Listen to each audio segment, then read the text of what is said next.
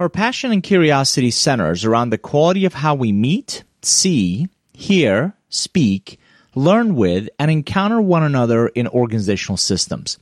She believes how we might encourage dialogue is not only more humane, but it also enables us, our colleagues, and our society to flourish. Working at the intersection of leadership, change, dialogue, and mindfulness, she's presented her research to audiences throughout the world and is recognized by the Thinkers 50 radar of global management thinkers. Her recent research with John Higgins on speaking truth to power, examining how perceptions of power enable and silence others, is the subject of her new book, Speak Up, Say What Needs to Be Said, and Hear What Needs to Be Heard. As well as running her own business, she's a professor of leadership and dialogue at Ashridge Executive Education, part of Holt International Business School. Previously, she was a consultant with Deloitte, an executive at Boo.com, and worked in strategy consulting in what is now the strategy arm of Computer Science Corporation. Educated at Cambridge University, she gained an MA in Land Economy, a master's in Change Agent Skills and Strategies at Surrey University, and a master's in research at Cranfield School of Management, where she also earned her PhD. Most valiantly, she's the mother of 2 wonderful daughters who test her regularly on her powers of mindfulness and dialogue. Join me on this episode of the Curvebenders podcast with Megan Rates.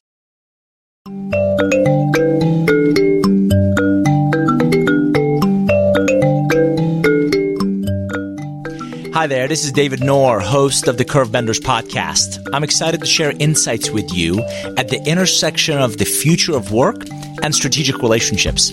Make no mistake about it, there are a number of forces in the next 2 decades that will dramatically change the way we live, the way we work, the way we play, and the way we serve others.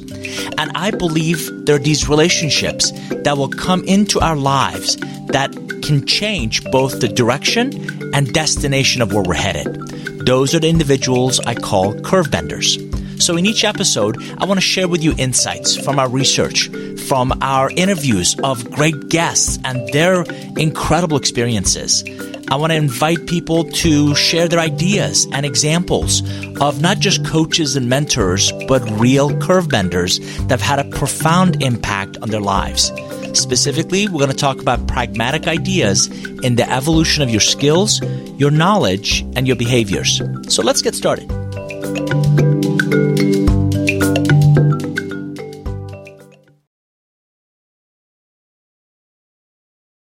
The way I see it, innovative teams thrive through visionary leaders. The high school my daughter graduated from this past May held a modified in-person graduation ceremony this past Saturday. Held in our football stadium, so immediate families, the students, and the faculty could be socially distant, it was a touching tribute to the challenging end to their senior year. Dr. Fauci would be proud as we all wore masks and didn't gather before or afterward. For most families, it was the first time we had been on the school campus since last March when classes were canceled and remote learning became the norm. Like many across the country, their prom was canceled and graduation recognitions for 4 years of hard work were delivered virtually. The exuberant commencement speaker referenced their experience as a fantastic training ground for leadership, success as measured in what others achieve. His comments, along with a recent McKinsey quarterly article on why you've got to put your portfolio on the move, made me think of several clients I'm currently working with in various stages of innovation sprints, strategy visualization, and agile alignment versus others I've been in touch with for months, if not years, who are still contemplating about whether they should do anything differently. I believe a compelling strategy, lasting change, developing exceptional talent, real innovation, and extraordinary leadership are all fairly easy to intellectualize. Unfortunately, they're incredibly elusive to internalize and find the courage to actualize. Every leader currently on the fence about using COVID-19 as an impetus to rethink, reimagine, if not reinvent a key part of their business is struggling with the right leadership formula. It's easy to think of what's happening to us, this global pandemic, the racial divide, and the economic uncertainty taking much away from all of us. is an entirely different DNA to combine 1 part strategy, 2 parts prudent judgment, and 3 parts speed and agility to create a vision and a path forward. Beyond all that you don't seem to have control over, your clarity of intent, focus on a set of prioritized pursuits, and an ecosystem of strategic relationships as an independent sounding board is what you do have control over to create sense and sensibility. Read the rest of this article at norgroup.com/blog. You can also join our conversation, ask questions, and engage other like-minded professionals in our online community. Learn more at norgroup.com/forum for exclusive content, resources, and events. Welcome to the Curvebenders podcast. I'm elated to have a recent colleague, friend, someone certainly I admire from a distance that I met in London this past November. And what really resonated when she spoke, and I think as you'll hear some of her comments, is this unapologetic notion that you have to have both courage to speak to power, but also the humility to really listen and be open to ideas. So I want to welcome Professor Megan Raitz from the Ashridge Hult University in UK. Megan, welcome. Thank you very much. Nice to be here, David. It's great to have you. And you're the author of the book Speak Up. And I love the subtitle, Say What Needs to Be Said and Hear What Needs to Be Heard. For those who may not know as much about you, talk a little about where you've been, what you've done, because I heard management consulting and board presentations. And Megan, I also have to admit, I could listen to you read the phone book and the British accent is just so engaging. So I'm excited to hear about your background. Okay. I have a background, as you say, in management consulting. I've always been interested in leadership and strategy and how you can create strategic direction in an organization, but what you create on paper almost certainly won't happen in practice. And that's because of the way people interact, the dynamics of groups, and the way that we communicate with one another. So over time, I've become more and more interested in organizational dialogue. That's what I did my doctorate in. And now my focus of attention is how we show up with one another inside organizational systems, which make it very difficult for us to be present and in a place where we can be authentic and really listening and respecting and supporting one another. So that's where my work is at the moment. I love the fact that you really take both sides of just kind of the lens from both sides. And you talk about the courage to speak truth to power, but also the humility and skill, if you're the one with the power, to listen to the truth.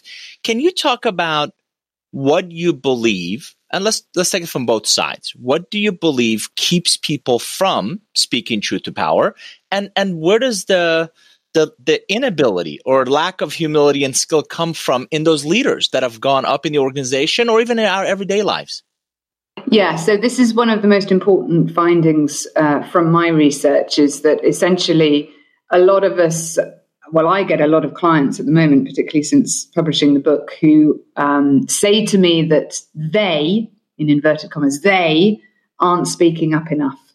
And then they ask me to go and sort them out, make them speak up, make them brave, give them courage. And then you go and speak to they, and this has actually happened in my research. They say that, yes, but last time somebody spoke up, they disappeared. And then it becomes obvious that speaking up is relational. In other words, we consider what we're going to speak up about if it's meaningful to us. But the very next thing we think about and consider is the risk of speaking up. And if we are fearful of consequences, we are likely to stay silent. The problem is that many of us don't realize that we might be intimidating to others. So I work a lot with leaders who are honestly blind to the fact that they wouldn't be considered as enormously approachable by other people. But of course, once you're in a position of power and have a number of titles and labels on you, you do become more remote and more scary and more intimidating, even if you don't mean to. So we fear consequences of speaking up, most predominantly being regarded and perceived negatively or upsetting the other person. And then on the other side, we very often, if we are in positions of power, we're just blind to the fact that others might find us intimidating. And that's where a lot of my work is. I'm also fascinated by when you talk about positions of power, it's not just organizational or hierarchical power. It could be everyday situations in our roles or kind of personalities or circles of friends. So this isn't just, a boss or a boss's boss. This could happen every day with people all around us. That's right. I talk about titles and labels. So it's a human trait that we put titles and labels on one another. And the obvious ones are gender, race, age. There might be job title, appearance, you name it, we label it. And the fascinating thing is that those labels mean different things. They convey different levels of status and power and authority depending on our context. So depending on our organizational culture, our national culture, these labels and title convey a kind of right in our minds about whether we expect ourselves and others to speak up or whether other people are worth, if you like, listening to. So if you want to disrupt patterns of speaking up and listening up, then you have to engage with how we construct power. So why is it that we look at some people and we think that they have higher status than others? And very commonly, hierarchy is a big part of that. But my goodness, there's loads more labels that feed into that, and they're very contextual. Is that what makes it scary to speak to power or truth to power?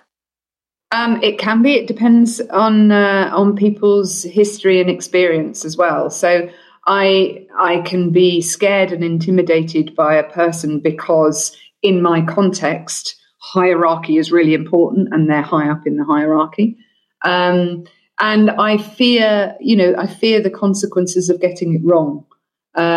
So what we need to do is start to unpick the reasons why we see status the way that we do and start to change the stories around them. But that's tricky work. That's not done overnight. And of course, with things like gender and race, we're talking about forms of unconscious bias as well, and ways that we've titled and labeled people and had social cues on that all the way through our lives. And it can be quite a tricky business unpicking that. You also talk about, and you and I have both experienced this, leaders with all the greatest intentions tend to say some fairly cliche-ish things that you're not convinced work. So, for example, my door is always open to you, or bring your whole self to work. Talk about those potential misperceptions. Yes, very early on in our research, we wrote an article for Harvard Business Review called "The Problem with Saying Your Door is Always Open," and it is a common phrase, and it's very well-meaning. And I'm not saying don't use these phrases. The danger is in then expecting that people will then come through your door and actually speak to you openly, because it takes a lot more than that to do that. And, saying my door is always open is, I suppose, conveying, if you've got something to say, come to my territory. It's also conveying, humorously, I'm lucky enough to have a door. And I can close that door, and it's sort of on my terms. So we can say these phrases very well-meaningly, but actually, in reality, of course, it's a lot more difficult for people to speak up sometimes. And if we miss that, if we're blind to that, we then forget to be skillful in how we invite people to say what they want to say. We just assume that they're being open when they're not. So that blindness is a big factor, particularly with managers that are very well-meaning and very genuinely want people to be open. They forget, as I said before, they kind of forget how scary they are. You talk about you brought up unconscious bias, and in some ways, based on our perception of status and authority, we also make these lists. Talk about lists that we make. And I love the description of everything from the hardware store of who am I really going to listen to the dinner parties of where am I going to sit and talk to others. So talk about how do we make those lists? Why do we make them those, and how to really subside that approach.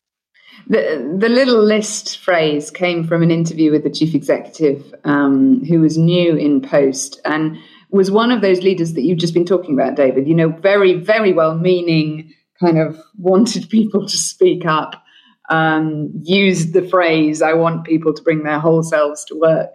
And then he paused in the interview and he said, but of course I do have my little list of the people that fit and the people that don't. And he was essentially referring to his little list in his mind when he was determining who to listen to and whose opinion to discount. And actually we all have our own little list in our mind of who we want to hear from and who we don't, and out comes the little list when we're at a dinner party, and that moment comes when we have to take a seat and we have to choose who to sit next to if we're lucky enough to choose. And we go through these labels and titles very quickly and we judge and we think, oh my goodness, I don't want to know. And then we look at another person and go, oh yeah, no, I want to listen to them. And the point is we won't get rid of the list. And in fact, the list can be very helpful for us. I mean, it's there to keep us safe, actually, fundamentally. But what we do need to look at is why are some people on the list and some people not? And a good question to ask yourself is, the people that I usually go to for an opinion, do they all look a bit like me? Are they all very quite similar? And that can be an indication that there's unconscious bias in your list. You're discounting voices perhaps for, kind of the wrong reasons. So listen up to whose opinion you want to hear, and just check out whose voices are missing. And we need to sort of critically ask ourselves, why are those voices missing? And what do I need to bring in those voices? What's the consequences of not hearing them? And I've noticed that people notice that. People notice who you're discounting or who you're dismissing or who you really value. And I've seen this in meetings or in discussions. Yeah. So we send signals all the time, don't we? When we're in meetings, when we're at home, we're communicating to other people whether we are ready to listen or not, and whether we're paying attention. And we like to sometimes think that we can mask that and mask some of our true feelings and pretend, but actually people are fairly astute. And in particular, if you're in a team meeting and somebody has just been brave and spoken up about something, all eyes turn to the person in power, and you are really in the spotlight in terms of the signals and the response that you then have. And people are really watching to see, okay, how is this landing? And do they want to hear from this person? Do they want to hear from me? And your signals and responses then dictate what happens next. And unfortunately, if you're in a position of power, even like a raised eyebrow can be interpreted as oh, goodness me, don't challenge, don't say that again. And very often we're blissfully unaware of some of the signals that we're sending out and how they're affecting people, and in particular, how they're silencing. I love the fact that you refer to them as either, we're sending speak up or shut up signals. Right? That's right. And when you do that too many times, you're not giving people that environment, as Amy Edmondson talks about, that psychological safety to say it's okay to disagree. Civil discourse, but disagree.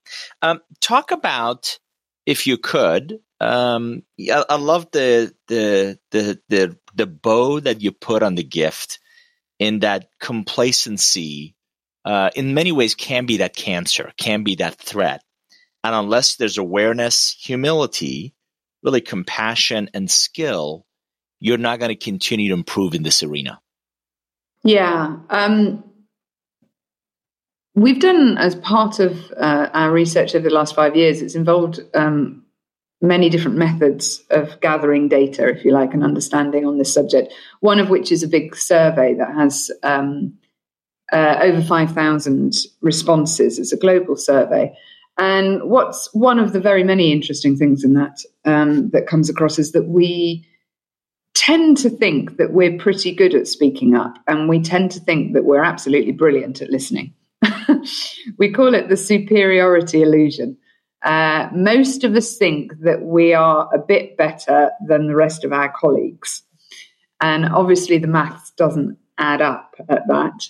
So there's a blind spot, which can be a complacency around listening up in particular. You know, we assume that we're quite good at this and, you know, we've never been told otherwise, therefore we don't need to do anything about it.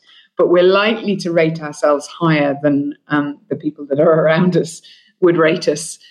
So we probably need to do a bit more work. And the other thing that makes us complacent is we tend to forget our advantage.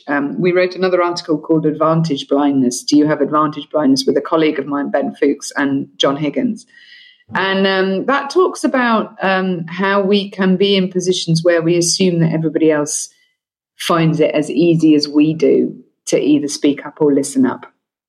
And indeed, very often, obviously, that isn't the case, but it leads to complacency. We think to ourselves, oh, no, we're doing pretty well. And the final thing I will add on complacency, really interesting in the survey results, the more senior you are, the more optimistic, I might say deluded, you become that people are speaking up to you when they're not. So the more senior the person, the more they are likely to say to me, yeah, it's pretty good around here. You know, people are speaking up. They're pretty open. It's all good. When that's not the case. So the more senior we are, sometimes the more complacent we can become as well. So there's a lot stacked against us, I'm afraid. And most of those leaders tend to get a version of the truth or a smokescreen version of that truth versus what's really happening. Change the context for a second, if you could, and really extrapolate your research, your work, your passion forward. As you and I discussed, curve benders are strategic relationships in our future that dramatically change both the trajectory, direction, and destination of where we're going, how we're going to get there. How do you believe speaking truth to power could evolve, will evolve with the advent of all the technology that's coming into our lives between AI and blockchain and machine learning and drones and all these technology disruptions and the need for organizations to evolve? What do you believe is going to happen to this dialogue of truth to power? Oh, if I had the answer to that, that would be good. But it is the content of one of our chapters. We did look at this in a chapter in the book. Essentially, data, the access to data and the technology that we have on the digital platforms that we have available to us contain within them the possibilities of improving the way that we communicate with one another. So applications are becoming available where we can have more data about how we are speaking. For example, in a meeting, you know, you can see that we're not that far away from having data. Well, this does exist, but we're not far away from many of us having access to data that says, oh, by the way, do you realize that you've spoken for 80% of this meeting so far? Or, oh, by the way, do you realize that you may have spoken not very much, but you haven't actually asked a question yet. All you've done is advocate. So we can have information on as well on the emotions of other people and how they're feeling. You know, what's the response to what I've just said? And all of this data and tech kind of relies on a couple of things. One is our ability to assimilate it. And with the possibilities of a lot of data, what data do we pay attention to, and can we cope with all of that? And also, you know, what's our intent with it? So why are we using data? The same data could be used really positively in order to frame better conversations and to hear the voices that we currently don't hear. Or the data could be used to manipulate and in fact to exert power even more so than has been the case in the past. So it's not as simple as saying, will things get better or not? It's a matter of like, well, they could, but we need to, with the breakneck speed that's going on, somehow we need to carve out enough time to have a reflective conversation around the consequences of how we use technology and how it is impacting who gets heard, and then the consequences that has in turn. So in many ways makes the key pillars, key attributes that you're really strong advocates for in things like skills, in compassion, in humility, awareness, even that much more critical as we bring technology into it. Yes, exactly. So again, if we don't realize the power of the tech that we're using and the data that we're using, and if we're not using it in a way that enables flourishing in the workplace, then it could be really quite dangerous and used to silence. There's all sorts of ways that might happen that I go into in the book. So again, we talk about curve benders as relationships that have a profound impact in the direction and destination of our lives. I'm curious, can you think of, and you can just use first names if you want or their full names, can you think of individuals in your journey who've had that impact on you? So in some ways, who have been some of your curve benders that not just have helped you achieve what you've achieved, but who you've become? I think in the work context, I would point to, two close collaborators over the last 5 years. I've done quite a lot of research on mindful leadership, so examining how mindfulness practice might affect leadership capacity. And I ran that project with Michael Chaskelson, who I've known for many years. And in our conversations, he's a deep expert in mindfulness. And that he is absolutely fundamental, has been fundamental. And the conversations I've had with him have been fundamental in my understanding of what it is to be mindful and present, and encouraged me into that space in terms of my research, which has absolutely altered me as an individual and also my understanding of leadership over the last 5 years.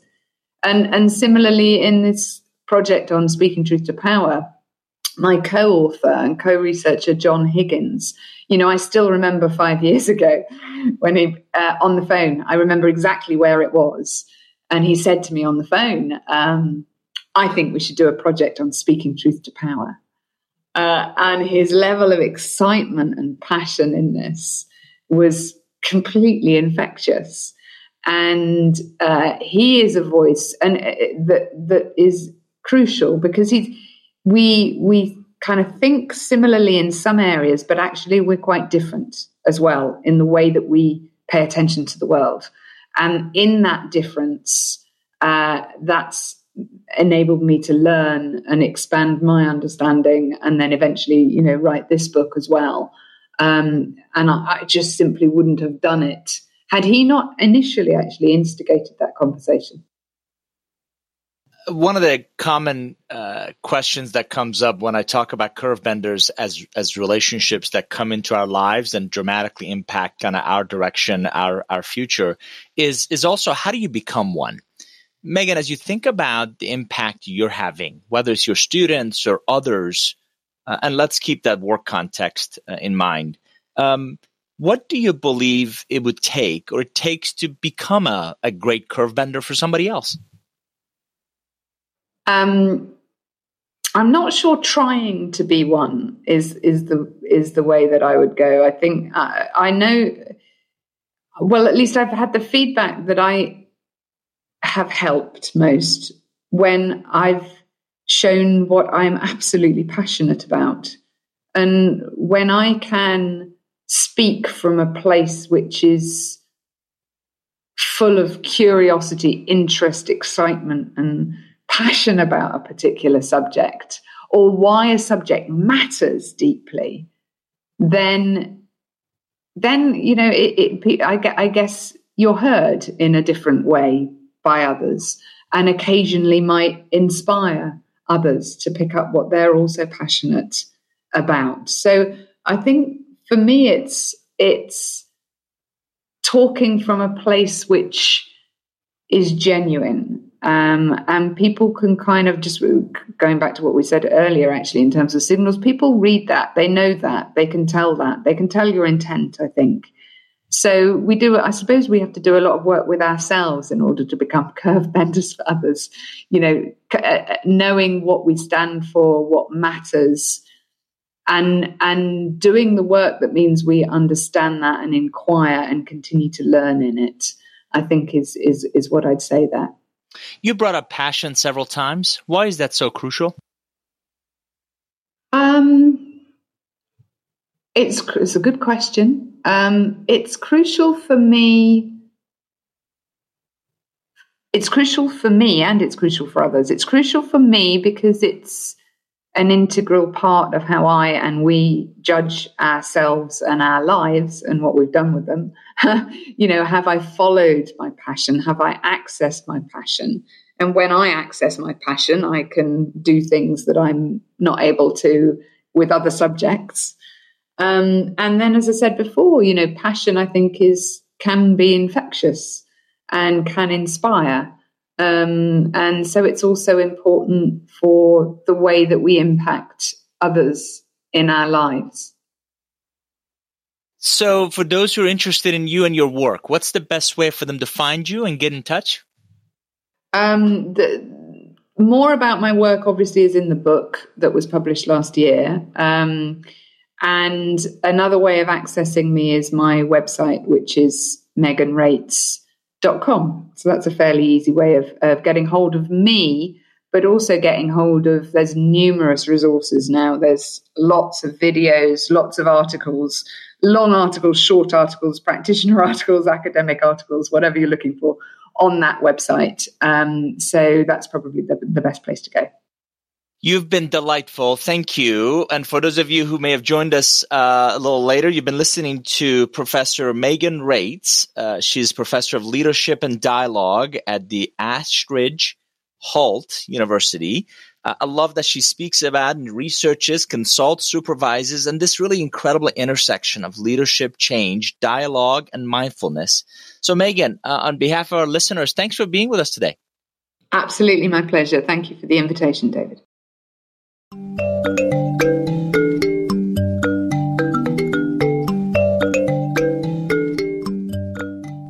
If you've listened to the Curve Benders podcast for a few episodes, you know that I'm writing the Curve Benders book on why strategic relationships will power your nonlinear growth in the future of work. This will be book number 11 with tools, ideas, insights, case studies, great interviews like the one you heard today. In essence, what you need to create a personal and professional growth roadmap in your future of work. I'm excited to begin sharing key sections with the members of our NOR Forum community. So go to norgroup.com/forum and check out the Curve Benders thread for more details.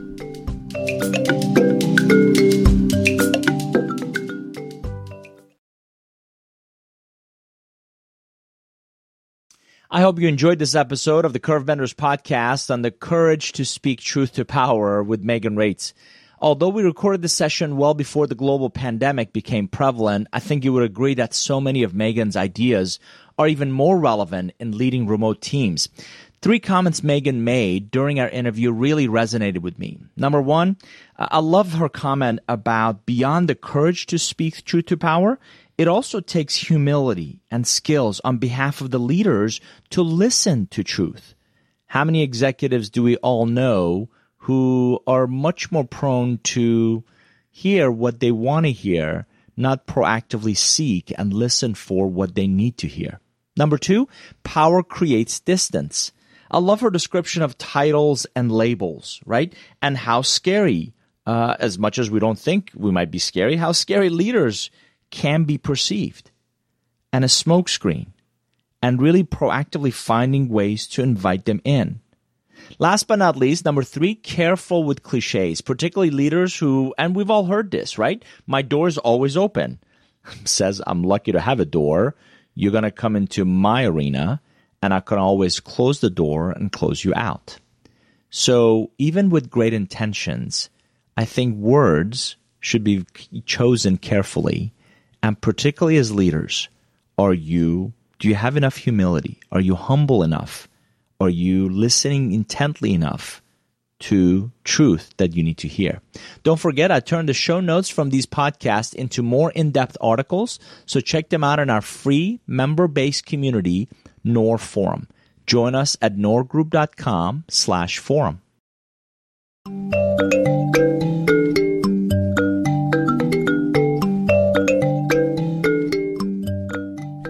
I'm so thankful for our listeners on the Curvebenders podcast.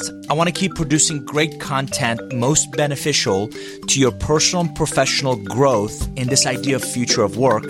So I'd love to hear your feedback. Don't forget to follow us on the various social media channels. I'm on Twitter, I'm on Instagram, I'm on LinkedIn, and I'm using the hashtag Curvebenders podcast. So make sure you follow that for all of our latest updates.